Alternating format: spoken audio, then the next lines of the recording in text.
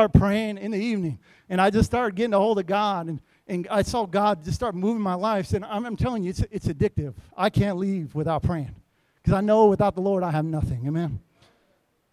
And secondly, I want to talk about completed prayers. Everybody say completed prayers.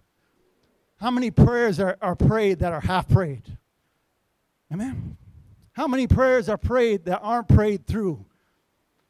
And here we see in the scripture we just read, we see Elijah. He doesn't just pray one time and just wait for the blessing or wait for the miracle, but he prays again, then he prays again, and the Bible says he prayed 7 times. The number of completion, God's number, the number of perfection. He prayed through. It's one thing just to pray, but it's another thing to pray through.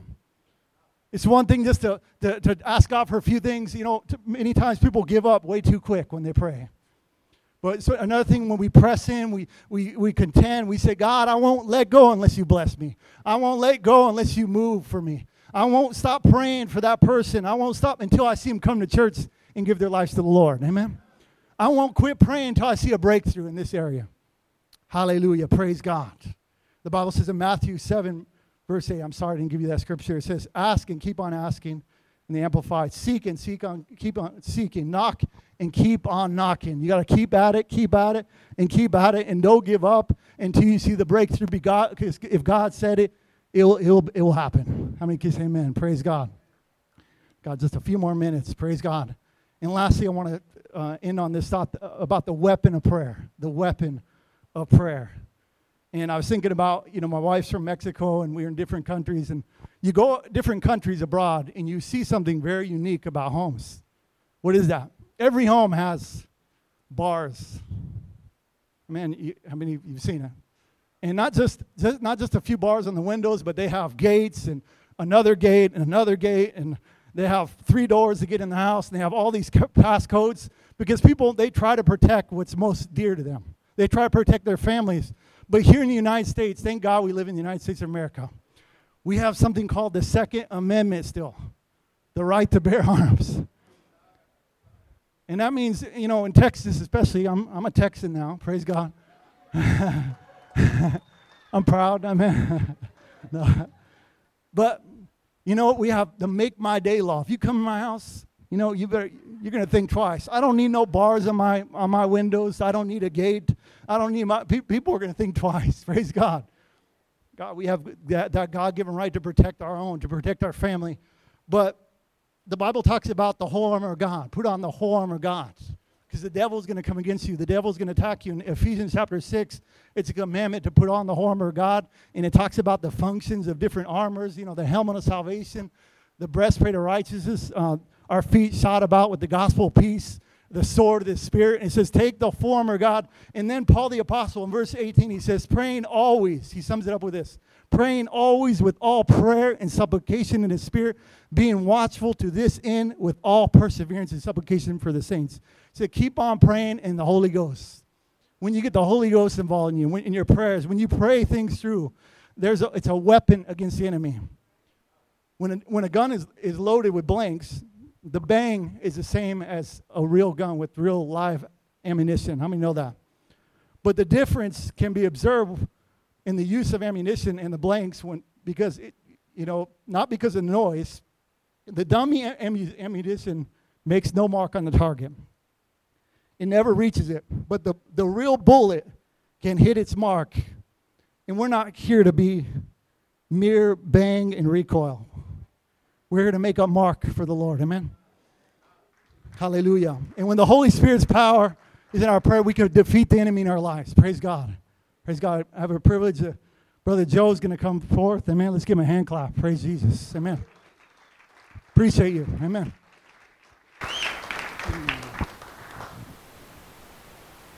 Praise the Lord. It's good to see everybody here tonight. I love every one of you. And I have a couple of minutes here to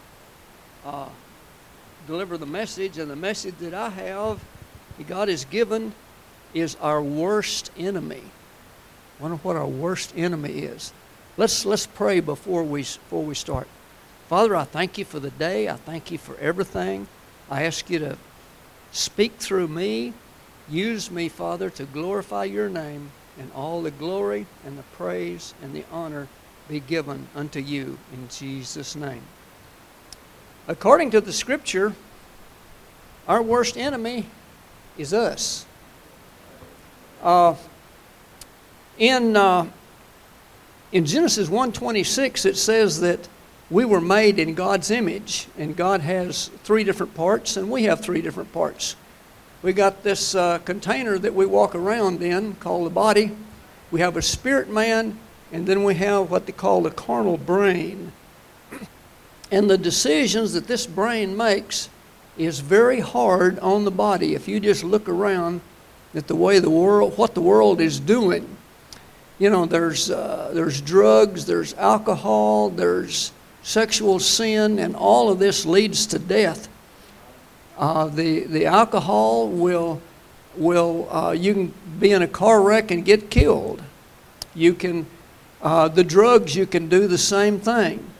But it's a decision that's made in the mind, and if you just let your mind run through a little bit, you can pick out a whole bunch of things that people do that hurts the body.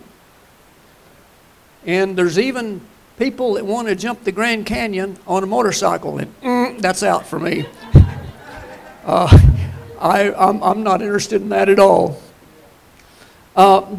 If the only thing that the mind could do would just destroy the body, it wouldn't be so terribly bad.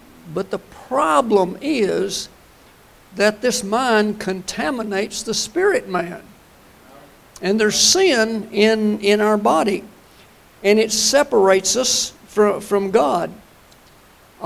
Even Jesus, when he was on the cross, and he took the sin of the world upon him, God left him. He did not stay with him. He made the statement, "My God, why have you forsaken me?" So if God won't even stay with Jesus, his own son, he's not going to stay with us. And God does not respond to need. When my grandfather died, my grandmother was left with about nothing. And since her dad was a medical doctor, she picked up a bunch of skills, and so to make a living for herself, she was a live-in nurse. And generally for terminally ill people, she would, cook and see that they got their medicine and take care of all the details. And she told me about this old lady that she was taking care of, and she was rather hateful, rather just really rude. And when it come time for this lady to die, she was screaming bloody murder. God opened her eyes and she said, "I can see hell. I can see the demons." And she grabbed a hold of the bed, and with every ounce that she had, she was screaming, "I can see hell." And this really scared my grandmother. And then she was gone. She needed 2 miracles real bad. She needed to know Jesus, number 1, and she needed to be saved, be healed. And she did not receive any of that. And the thing about it is there's over 6,000 people every hour that die on this earth. And the biggest majority of them are probably screaming the same thing when they see hell. It's rather uneasy, I'll tell you for sure. But the sin from the carnal mind can ease into the Christian life too. And that separates us from God. Did you know that the Christian that does not have, is not prayed up and got sin in his life, he can't even praise the Lord? Put Matthew 15:8 through 9 up on the screen. And this is Jesus talking. It says, "These people draw near to me with their mouth. They honor me with their lips, but their heart is far from me. And you go to the next one, and in vain they worship me. God does not recognize that. Put up John 4:24.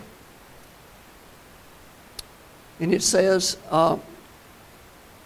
when we worship God, we must worship Him in spirit and in truth. Because God is a spirit, and our spirit man needs to be, the truth is, in this particular case, we're free from sin. And then our spirit man worships God. And when that happens, Jesus overlaid this with His words, saying, I am the way, the truth, and the life. So Jesus is the way for us to worship God. Jesus is the one who forgives our sins. And He adds the life to our worship. And we can worship God. And then God says, I inhabit the praises of my people. And then we can worship God. And in praying, this keeps us from praying to God too. Put Ephesians 2:6 up on the board. It says, and raised up together and made us to sit in heavenly places in Christ Jesus. Okay? Our spirit man can go to heaven. Our spirit man can go and sit with Jesus. Our spirit man can go to the throne of God. But remember, there's no sin in heaven. So you've got to get rid of the sin. And we can sit in heavenly places. This is how we worship God, and this is how we pray. We can come to the throne room of God, but there is a procedure that we must follow when we go with praying to God or in His presence. He is an almighty God, and we've got to reverence Him. And Jesus gave us the key in the Lord's Prayer. See, our Father is in heaven. He says, our Father who art in heaven, hallowed be thy name. And this is a time to worship Him, a time to come before Him, a time to give Him honor and praise and glory. And after that, the next thing is to put God first. Because the next thing that Jesus said, He said, thy will be done. In our offerings, we put our first fruits in. We put God first.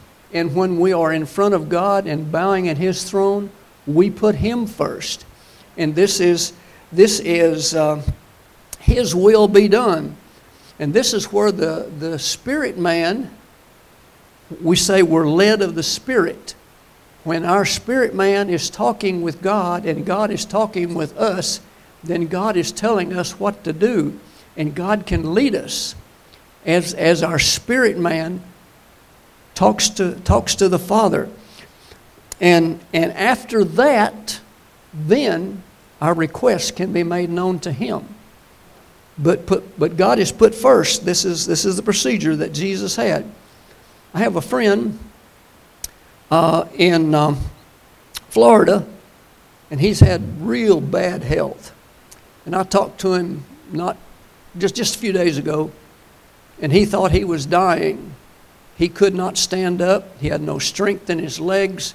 He was nauseated.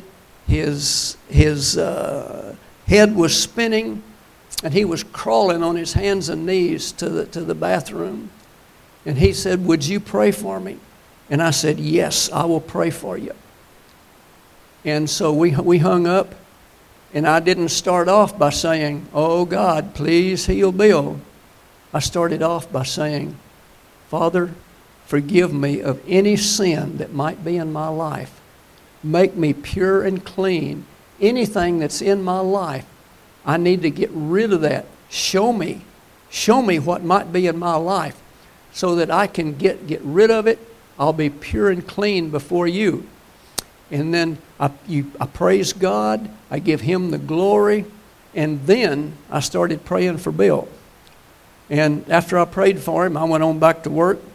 In a little bit, he called and he said, I knew exactly when you prayed for me.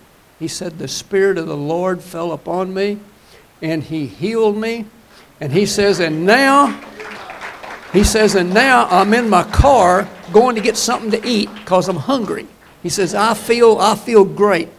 God is a powerful God.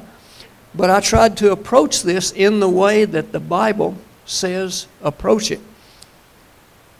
Now, the prayer of salvation is totally different. The prayer of salvation, we don't pray to God there. We pray to Jesus.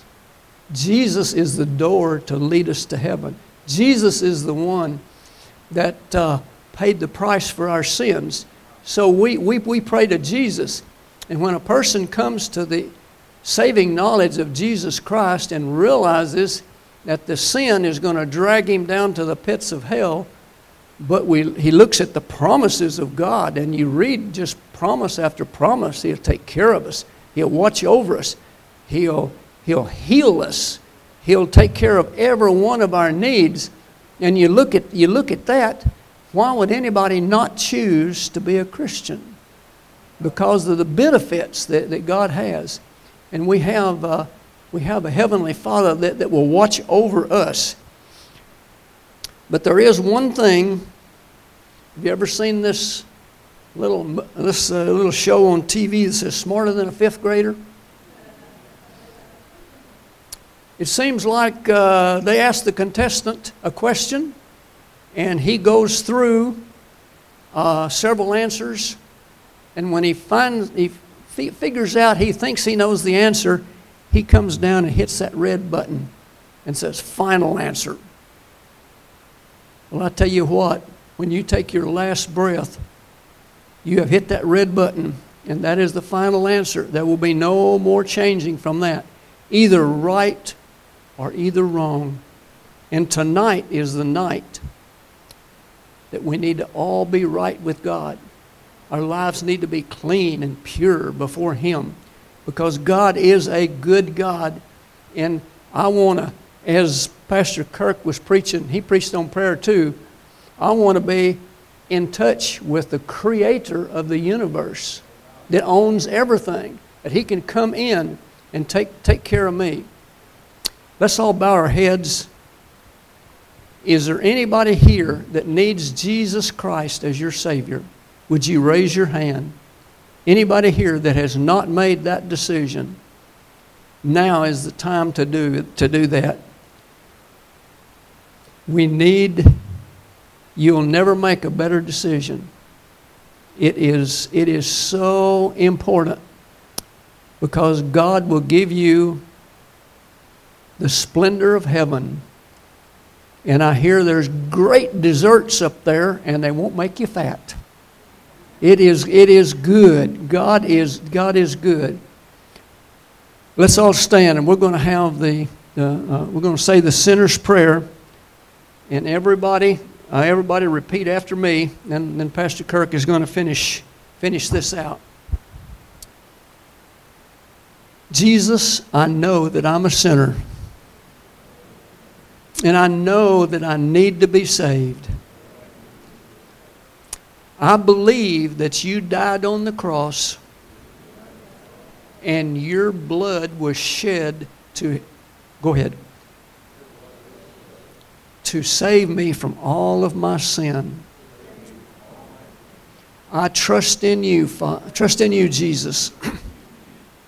Forgive me of all of my sin. Make me pure and clean before you. Write my name in the Lamb's Book of Life. And I promise to serve you all the days of my life. Thank you, Jesus.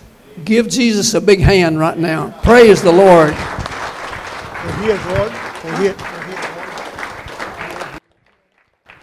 Praise God. We're going to open up these altars tonight. Maybe you raised your hand for salvation, or maybe God is challenging you tonight to make prayer a priority, number one priority when you get up in the morning. Amen. Maybe he's challenging you for something Brother Joe said and something you heard today or the Lord spoke to you. Let's just open up this altar and we're going to take time for the Lord. Amen. Praise God.